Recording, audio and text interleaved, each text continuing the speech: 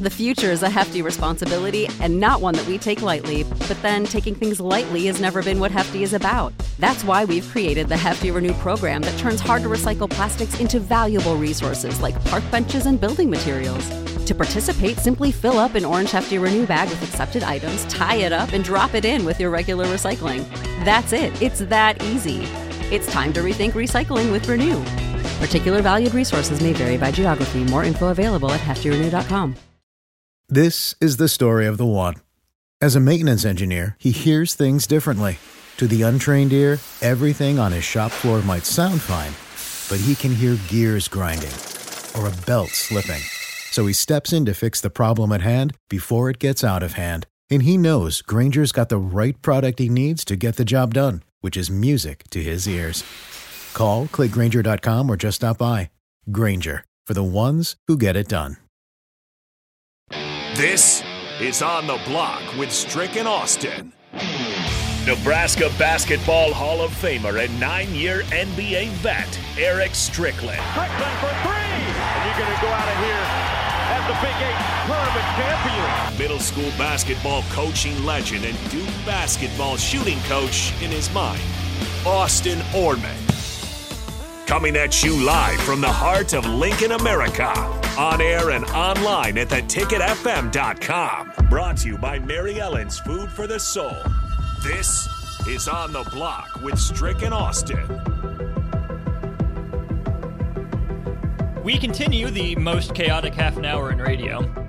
Crossover between the happy hour and On the Block. I'm Austin Norman. Stricky on the far, your right, my left. Happy hour, Nick and Rico in the middle. USF or Syracuse is what we're talking about. Is Kyle McCord starting on short notice? That's the real question. Oh, dang. That would be crazy. Upperclassman veteran.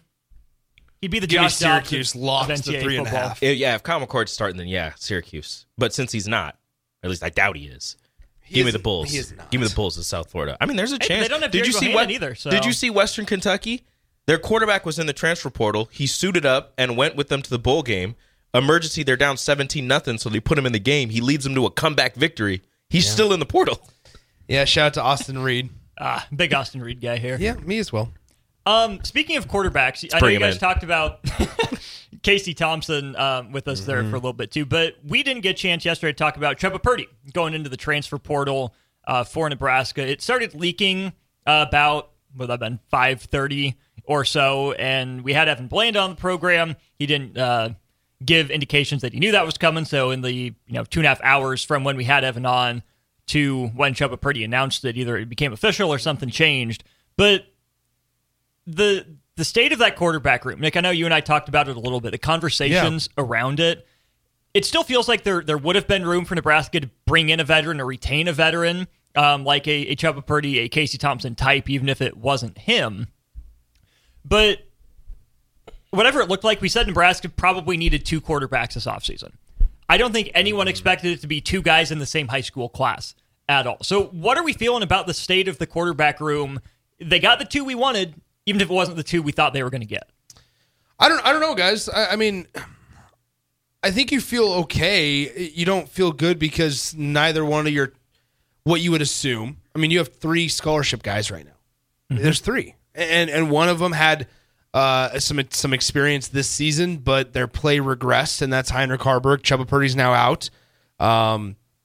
You then have 2 other guys that haven't played a single snap of college football that are both, some of the better high school quarterbacks in the entire country, but they don't have a single snap of high school football. Like in the season, in the landscape of college football, there's not like warm-up games. Yeah. You can't have warm-up games anymore. And so... And what do you really learn out of spring? I mean, really, let's be honest. You don't. So, coming out of spring last year, we were told how great Sims was. Yeah. Coming out of fall.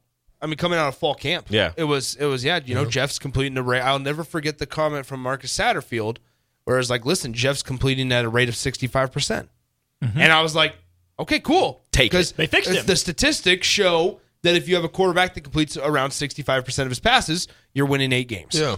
Nebraska was able to figure out a way to win 5 and have a chance to be 5-3 with 4 games left with a guy that was not completing nearly that. So I don't know how great you feel about you feel great about the future, but the immediate future, next season specifically, I still would like them to go out and see if they can get a guy that has plenty of experience, that even if he is understanding of, hey, listen, I don't have a chance to start, or even if he does. He would have to have a chance to start. He would have to have a chance to start, but understanding that, hey, listen, this is the way the room's kind of shaped up, and, Dylan Raiola is going to be the hot commodity. So we just need you to kind of be a bridge. Mentor him. Yeah, mentor. Yeah, you would like that, but hearing Rule in his presser saying that they're not really fans of the one-year guys kind of puts the kibosh on that, because if you go out and you get a guy that's, 2 years, 3 years, whatever, that cuts into the time where,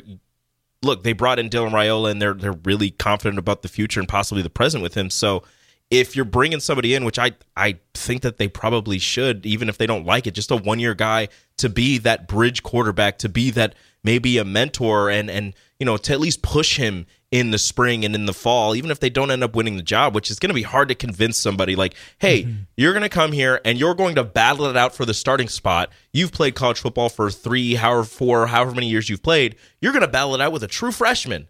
Like, it'd be really hard to convince somebody that there is a chance that they don't end up being the starter and the guy in front of them is somebody who hasn't taken a single collegiate snap. But in my mind, I would like that. I would feel a lot more comfortable with the quarterback room if they did have somebody like that. But with the 3 scholarship quarterbacks, they do also have the walk-on Jack Wosh, who Luke Longville, some of those guys who I guess not played, but have been in the collegiate ranks for a little bit.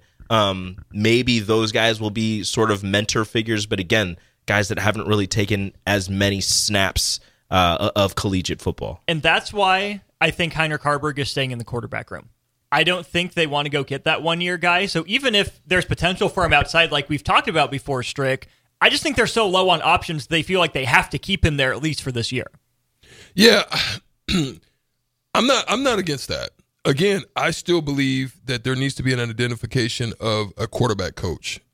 Just when you have such youth in the building, you want to make sure that mechanics and the ability to read and whatever it is in their passing game, that the messages are being conveyed, because you don't want to have to take the onus of that from Coach Satterfield, who really needs to ramp up his side of the ball in so many ways and creativity. You don't want to take him off that.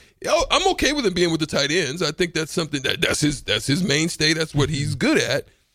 But I still think they need somebody at that position to be able to help in this progression of getting those guys. Now, I personally think still find a way to use Harburg's abilities like a Taysom Hill. Just, find out ways in which you can use him. And if not at the quarterback position. I would argue, though, that like right when we started to see This is the story of the one. As a maintenance engineer, he hears things differently. To the untrained ear, everything on his shop floor might sound fine, but he can hear gears grinding or a belt slipping. So he steps in to fix the problem at hand before it gets out of hand. And he knows Grainger's got the right product he needs to get the job done, which is music to his ears. Call, click Grainger.com, or just stop by. Grainger, for the ones who get it done. Heinrich Harburg, that thought came into my mind of the Taysom Hill, but I don't think that by the time he was done being Nebraska's starting quarterback that the decisiveness was there. Like, I don't know if Heinrich Harburg's running ability, yes, he's an incredible athlete, but I don't know if I trust him. You wouldn't trust him like at a hybrid tight end position, run him up seams? Maybe in a tight end position. Yeah, that's what I'm I'm thinking about. like Taysom Hill taking snaps. No. Taysom Hill throws the ball sometimes. Do you want Heinrich Harburg throwing the ball at all? I'm saying you can still use it, whether it be in Wildcat. Yeah. There's so many creative things. Who was that guy that Minnesota had? That 6'4", 230-pound third string quarterback. If you want to run they straight did that line pop run, pass couple times. Something. There's so many creative things you can use them. Texas for. had the 18-wheeler package where they brought in that big boy quarterback. It was mostly a goal line, and they're like, look, he's either going to run it himself or they're going to run an option with him, and he's just going to follow behind the big boys. He's also a big boy himself. But does Heinrich's running ability, does his athleticism offset a potential if it's needed for him to pass the ball? Does his ability to run the ball and his athleticism offset what we've seen and his lack of accuracy and the turnover prone, maybe not as much as Jeff Sims was, but still turnover prone that he has? I think so, because I think you can use him at that tight end position, not only with his straight line speed, his ability to probably take advantage of mismatches that could pose. I would match him up against any linebacker or any strong safety out there with his abilities there. So I look at that, and then I also look at the fact that he don't mind contact. No, he likes to put his. So I wouldn't mind him on some crackbacks, some wham blocks. I think he would freaking love it. But I don't think that. I think his mechanics are so far away, man. What does that he I just want? don't think, and that's the issue. Like, I think he's probably would want to, but if I'm Rule and I'm that staff, I'm telling him, I'm having a conversation like this. Where do you want to be after this is all said and done? When college is set and over, where do you want to play? Let me be real with you.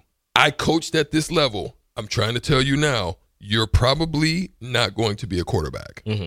So what do you want to do? If you don't want to play, we'll leave you here and we'll give you a shot and let you, run it out, and your career could run out, in the great good night, in the daylight savings time, of whatever it is that you have. But if you actually want to get on the field. If you want to play and get on the field and you want to play at the next level, here's where it can work for you.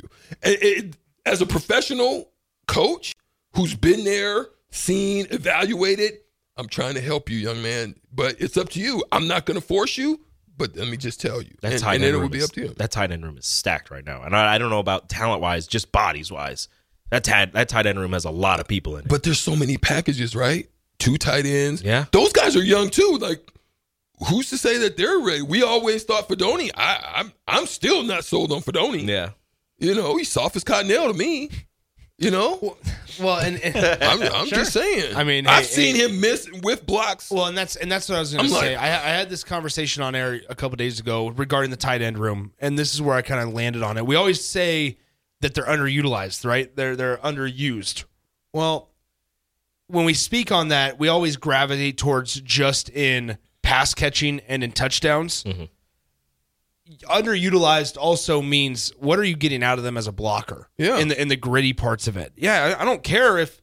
Here's the deal: I don't care if you go out and just have 1 touchdown in 3 games, but guess what? As long as you're making the block on a wide receiver screen, then okay, yeah. But multiple times when Billy Kemp got blown up in the backfield, it was because we had a whiff. Yeah. When you're not quick enough, a tentative whiff. Yeah. Not a going aggressive. When you're not quick enough to get, I don't think it was that horizontal, or when you're not willing to just kind of lower your shoulder or blow somebody up, well then maybe this isn't the level. And that's okay, but maybe there's another place out there where you can be just a receiving tight end. And I'm not strictly speaking to Thomas Fedoni. I'm talking to the whole tight end room, question, because there was a lot of blocking issues on the perimeter, and this can be this. I mean, you could say the same thing for wide receivers. Yeah, I was going to say you can say the same thing for wide receivers. You want to tell wide receivers. I mean, you can go down the list. You can go down the list of guys that maybe aren't.